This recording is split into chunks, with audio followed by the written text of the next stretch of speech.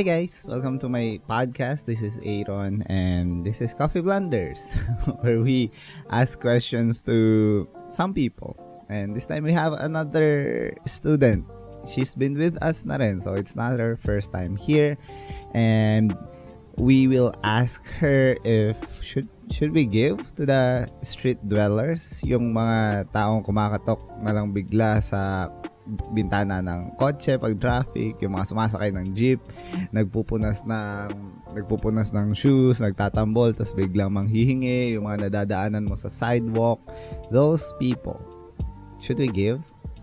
Kasi medyo torn ang mga tao dyan sa Philippines, di ba? Parang isip ng iba, huwag kang magbibigay kasi you're just tolerating them, lalo sila kalakas naman yan, kaya naman yan mag-work and those kinds of stuff. So, what's my take on that? But before that, let's hear Dominic.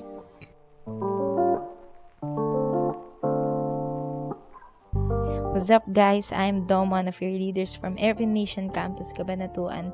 So today, ako ulit yung mag-a-answer sa question ni Kuya Aaron. Sobrang dami niyang tanong sa buhay. But anyways, I will be answering this question na should we give to the street dwellers? Okay, so first of all, yung topic na to sobrang lawak, sobrang daming views, sobrang daming opinions, and I'll do my best to answer this question. So, should we give to the street dwellers?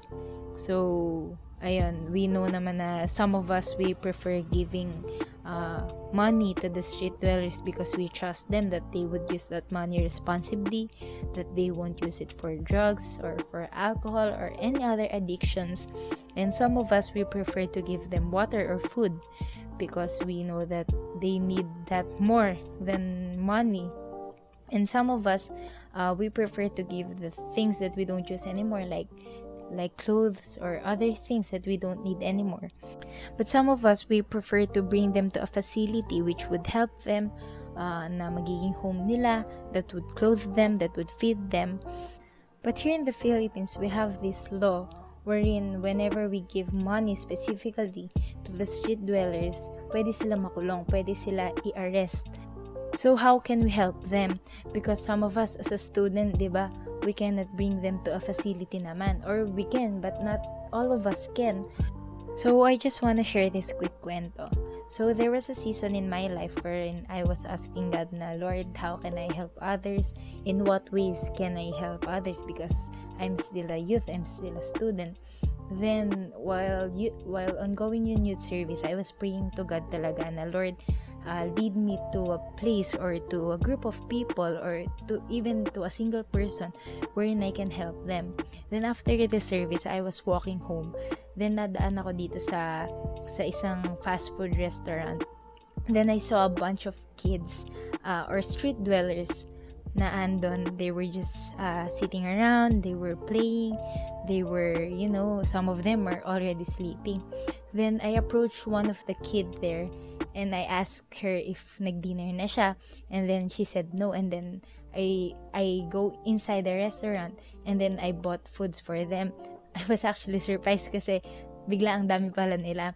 And then I used that moment or I used that time that when we're eating na magkakasama outside that fast food restaurant, I preached the gospel to them because I was reminded in the story sa Acts 3, Paul and John was walking, then there was this lame beggar na nag-ask ng alms sa kanila sa harap ng gate.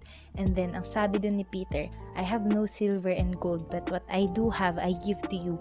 In the name of Jesus Christ of Nazareth, rise up and walk. And then that lame beggar was healed. That lame beggar was able to walk.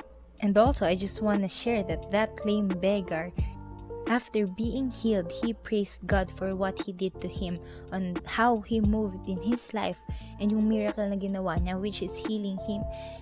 So, yun. And then after that, after preaching the gospel to them, I was so surprised that they responded positively. All of them accepted Christ as their Lord and Savior that night. Imagine a kid accepting Christ as their Lord and Savior. Sobrang sarap sa puso. And also, I was surprised that even the adults there, they listened to me when I preached the gospel to them. Noong mga sumunod na araw na bumalik ako doon. And yes, they accepted Christ as their Lord and Savior. And that moment, that time, I realized that yes, we can give them food. Yes, we can give money. We can give clothes or other things na hindi na natin kailangan. Yes, we can bring them to the facilities.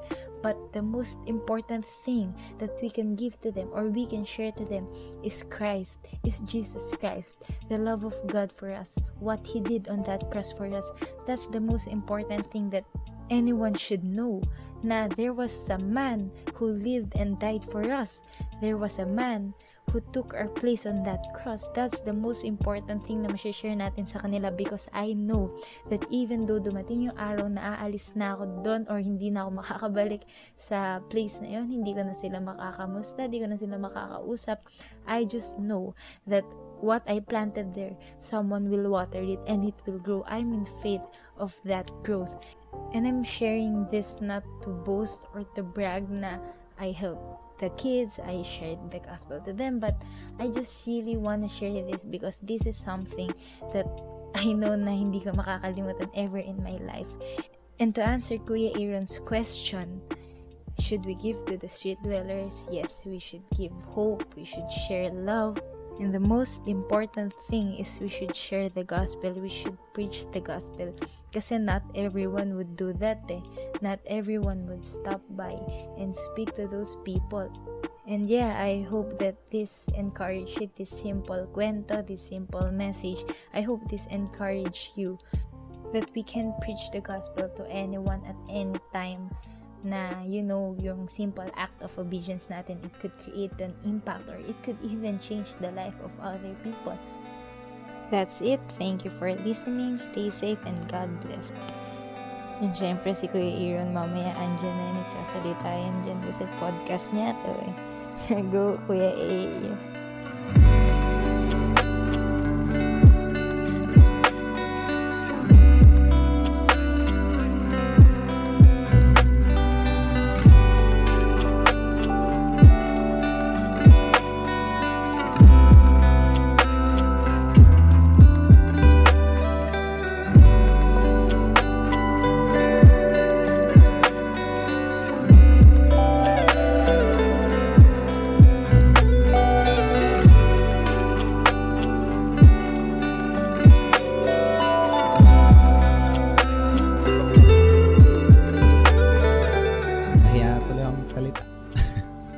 Can you believe that?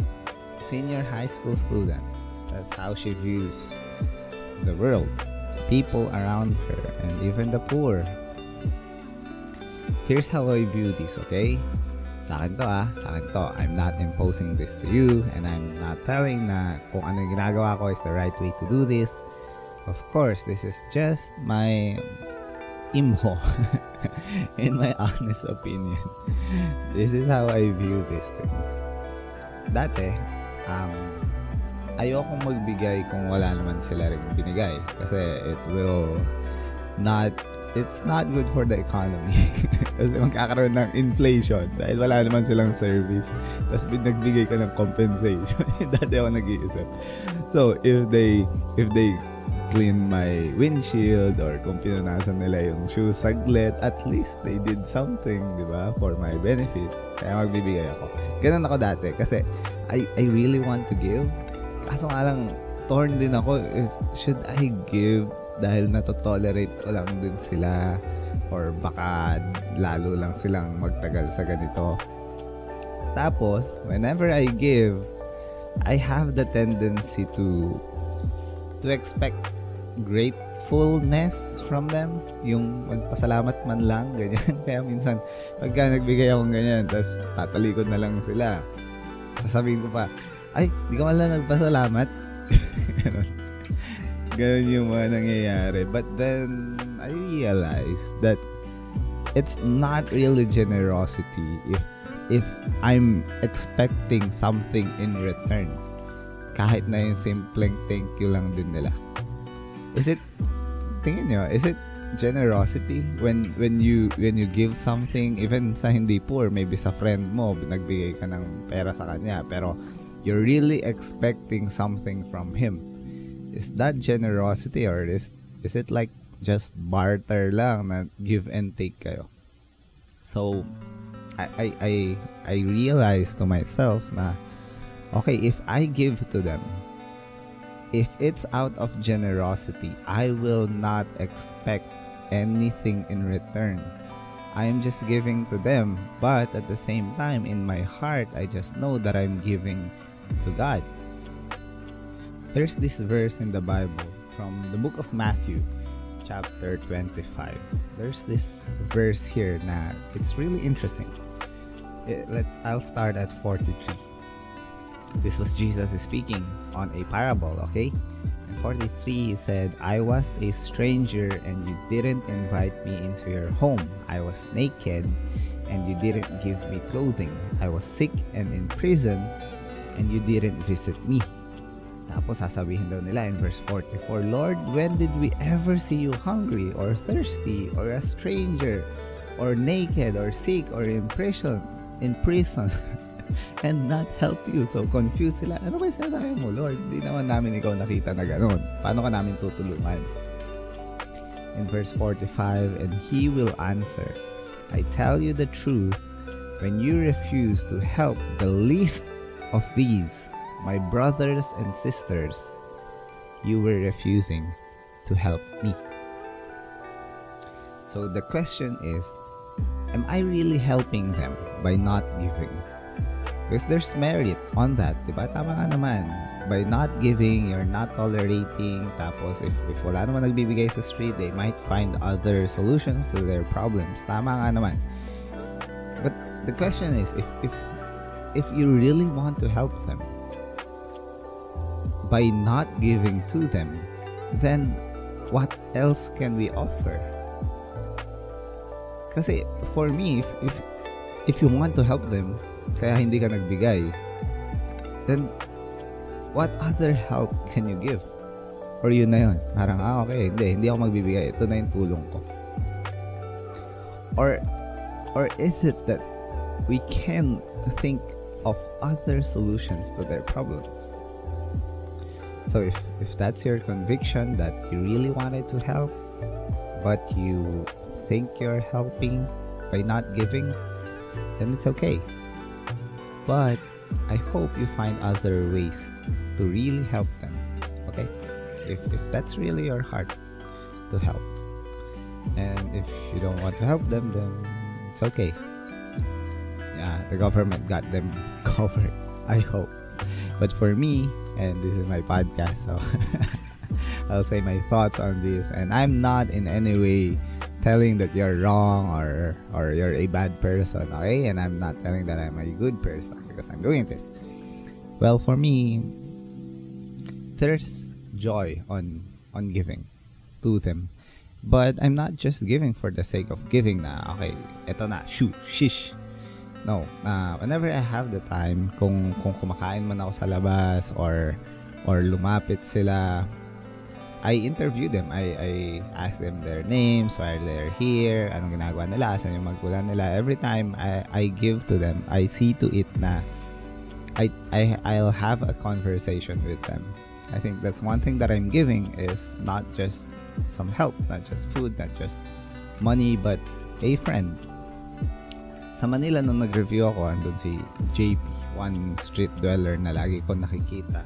At pag nakikita niya ako, umaapir pa. Kahit gano'n siya kadumi. And whenever he sees me eating outside, may mga karinderya doon, pupunta siya doon. Kahit issue siya ng mga tindera, lalapit siya. Papaupin ko siya sa tabi ko, bibilang ko siya ng food. Tapos magkakwentuhan lang kami. And minsan, one time, wala akong makain. Tapos lumapit siya. Tapos wala na talaga yung kasama kong kaibigan. Wala na talaga kaming pera kasi pecha de peligro. So, kinain namin talagang gulay, hati pa kami. Tapos dumating siya. So, kailangan na namin siyang pakainin. No? Pinakain namin siya kanin, onting kung ano lang. Tapos bigla siyang dumukot ng Chicken Joy. Galing sa basurahan. Doon daw niya kinuha. Tapos alam mo ba, inaalok niya sa amin. Eh, nagtatawanan kami. Ayaw namin, syempre. Tapos ako, niloloko ko yung kaibigan ko. Uy, Jerry, tanggapin mo na. Kita mo, nagbibigay, oh. Hindi, JP, kukunin niya yan. Thank you daw, ang bait mo. Tapos sinahatian na siya. Hinihimay na. Tapos hindi siya makatanggi. Pero, nakatanggi pa rin. The point is, wala na siya. Si JP, wala talaga siyang kung ano. Street dweller nga siya eh. Nahunguhan na nga lang siya ng pagkain sa basura eh. Pero, his heart is to give whatever he have. Kahit na hindi niya alam kung ma-appreciate ba namin yung manok na medyo may kagat. Hindi naman niya alam eh kung ma-appreciate namin yun. But it's his nature to give. Kahit walang-wala na siya. And that fascinates me. Really, really fascinates me. And when I give and whether I give, I see to it that I give to the Lord. Parang habang inabot ko yun, I'm praying na, Lord, you know what this person would do to this money or this food. But I pray that simple act of giving is a glimpse of the gospel, a glimpse of what Christ is doing sa mga buhay nila, what Christ did on the cross, and not only on the cross. And remember, Christ is close to the beggars. Yun yung mga lumalapit talaga sa Kanya, at yun din yung mga nilalapitan niya. So whenever I give, I pray habang inaabot yun. Pinagpray ko na sana wag kami mahuli. Kasi bawal nga. Oh no, I'm not telling you that to break the law, but yeah, I'm not just giving them money, I'm not just giving them alms, I'm giving them a company, especially the kids. Pero syempre pag nakita ko naman sobrang lakas naman nung tatay, may wisdom pa rin, okay? May wisdom pa rin. Pero the kids, talaga, it breaks my heart whenever I see them. Maybe I'm not helping, or maybe I am. I'm not the one to judge that, because ultimately, if I give to them, I'm giving to God. And when I give to God, it's up to God how they use it. Pero I'm really praying that they use it well, that it would help. And I don't just stop there na yun lang yung kailangan nila sa akin at yun lang yung kaya kong i-offer. No. Sabi nga ni Dom, you can give them hope. And this hope will not disappoint them. And I think we just have to spend more time with them to teach them not only how to live, but to teach them this hope that we have. And I think kaya sila madami because we're not doing our part as a community. Parang okay, we have this community and they're out of it. Tapos sasabihin natin na bahala na yung gobyerno sa kanila. Is that really the right response to poverty? Kasi this is poverty. Is that really the right response? Kasi that's how we respond. Okay, this poverty, it's the government who will fix this. But I think we can do something din. Hindi lang natin masyadong iniisip kung anong pwede natin gawin. Si Mama, she loves giving din. Minsan malalagpasan namin, papahintuin pa niya ako, tapos mag-aabot siya. Minsan naman, inabutan niya ng pagkain, inaway pa siya. Ayaw pa nila. Pero that doesn't stop her from doing what she loves. So, ano ba kuya bakit ba naglagay ka ng ganitong topic dito? Bakit? Because I want you to have a different perspective on this. Hindi ko naman sinasabi na baguhin mo totally, but I'm saying maybe we, kasama ko, we should consider a different perspective. If we really want to help, if that's our heart really for the poor, to care for the poor, then let's find ways. Let's find ways to do that. And in our lifetime, we would encounter so many people who are in need. And I hope that whenever we are there in that situation, we remember that hindi tayo yung Diyos na magdidictate kung may future sila or not. We are just simply tools. We are a reflection of who God is. And maybe we are the closest reflection of Christ in their lives. Kaso nga lang hindi tayo tumulong. Remember that love your God and love your neighbor as yourself. Somehow, somewhere along the way, and I'm speaking to you, Christians, somehow, somewhere along the way, we forgot the second phrase, to love your neighbor as yourself. Parang, love ko si God. I'm doing church. I'm doing ministry. Okay na yun. Basta love ko si God. I can stay whoever I am, na mag-isa lang sa faith, na hindi ko naman kailangan magbigay sa kapitbahay or sa mahirap. As long as I love God, that's what matters, right? I love God. But you see, when you love God, you feed His people. You tend the sheep. You give to the poor. Apostle Peter denies Jesus 3 times. Diba? Nung papatayin na si Jesus, i-crucify na siya, tinanong siya kung kilala niya, dinenay niya 3 beses. So, he has that in his heart. Sobrang bigat sa kanya. Sobrang guilty siya doon. Tapos bigla siya magugulat. Nabuhay na si Jesus. Oh no. Oh no. Paano nang gagawin ko? Dinenay ko siya. Then when they talk, tapos tinanong ni Jesus si Peter, if you love me, Peter, do you love me? And of course, Peter was crying and saying, yes, Lord, I love you. And the answer of God is, if you love me, feed my sheep. Yung tupa ko, pakainin mo. Yung mga taong inaalagaan ko, alagaan mo. And it went on 3 times. Kung 3 times mo ako dinenay, 3 times ko i-remind the things that you would do if you love me. And what are those? To take care of the poor. To be there to the needy. And it's fascinating, right? Kung mahal mo ako, do these things to those who are in need. It's fascinating, right? Kasi when I was growing as a Christian, I thought to myself, okay, kung mahal ko si God, dapat ganito gawin ko. Okay ako, wala akong kasalanan. Laging sarili yung iniisip.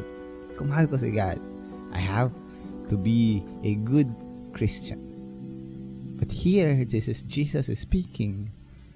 Kung mahal mo ako, then extend that love to other people. And then it hit me kasi now the commandment of God to love Him and love the neighbor comes full circle. Kasi if you love me, you love your neighbor. And if you love your neighbor, it means that you love me. And if you love me, you love your neighbor. Diba? It made total sense to me. And I hope it's making sense to you too. Especially you, Christian. Wala namang Christian. May nakikinig ba ditong Christian? Medyo weird yun. May nanggit yung pangalan. Especially if you're a follower of God. Okay? So yeah. I think that's it for this episode. I could go on and on. Ang dami kong kwento kasi ang dami rin kids talaga nung nasa review ako. Merong isang kid pala. Birthday siya. Tapos ang pangako namin, babalikan namin siya pagka pasa namin. Kasi treat namin siya dun sa same place na yon. Kaso, after a year, nagpunta kami doon, pasado na kami, may work na kami, hindi siya dumating. And hanggang ngayon, iniisip ko, nakalimutan kaya na, baka, or maybe something happened. Because these people, they're trying their best to survive. They really do. Ayun lang, ang dami ko na namang sasabihin. Anyway, thank you for listening. I hope you enjoy this disclaimer. Thoughts ko to, it's in no way imposing these thoughts to you. Okay? So, if you have your own thoughts, I have mine, and if you find it helpful, then thank God. If not, then ulitin mong pakinggan. Okay. See you on the next one. Bye.